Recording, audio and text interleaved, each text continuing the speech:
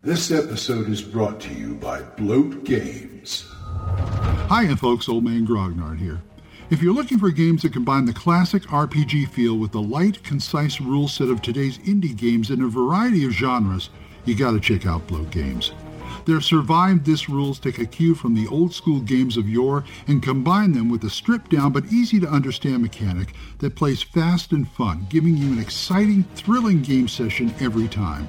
Whether it's fighting off zombies, swinging a great axe and slinging spells in dark, dangerous, creature-filled forests, riding your 10-speed bike through monster-infested suburbs, or keeping the city streets safe from super-powered menaces, the Survive This system is the one that'll keep your players coming back to the table. Check out these great RPGs, in addition to card games and other fantastic things they offer, at bloatgames.squarespace.com or at drivethrurpg.com.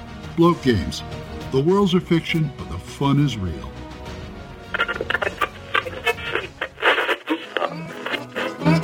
Abandon all hope, listeners. You're listening to Radio Grognard, the OSR podcast about stuff, with your host, Glenn Hallstrom. Hi, folks. Old Man Grognard here. Hope you're all doing well. Beautiful sunny day. I just wish it was a lot warmer. Oh well, not much gaming going on this coming week, because it's going to be the week after Christmas, gearing up for New Year. So I think I have a game on Saturday. I'm not sure. But anyway, I'm sure you guys are getting enough gaming in. At least I hope so during this COVID time.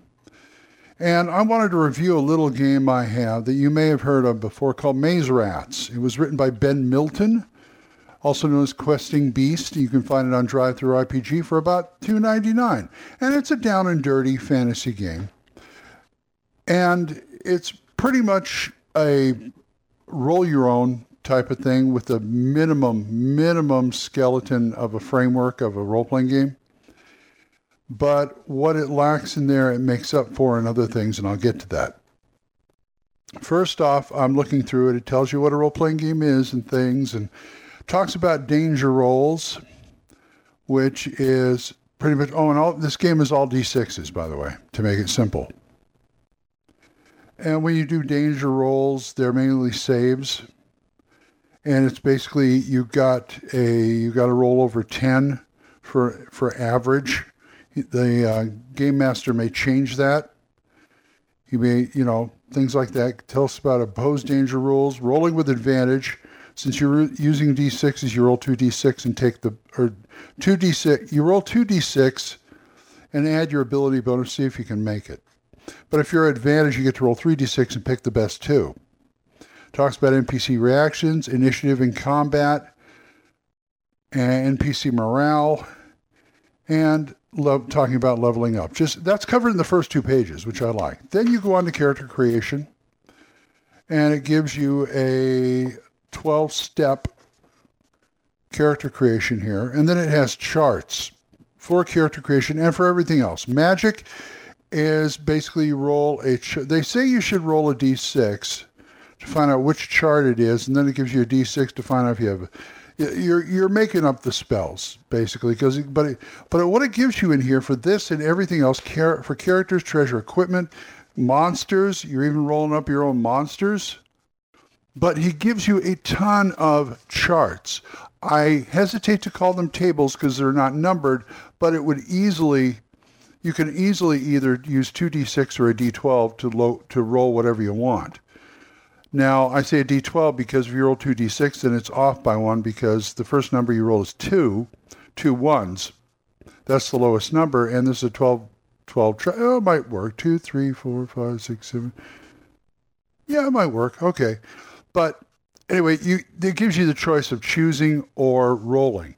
And it's something where if you've got the plot in your head and you just need stuff like a dungeon dressing or things in the wild or treasure or things like that, very, very easy to do this. Just take some D6s and go to town.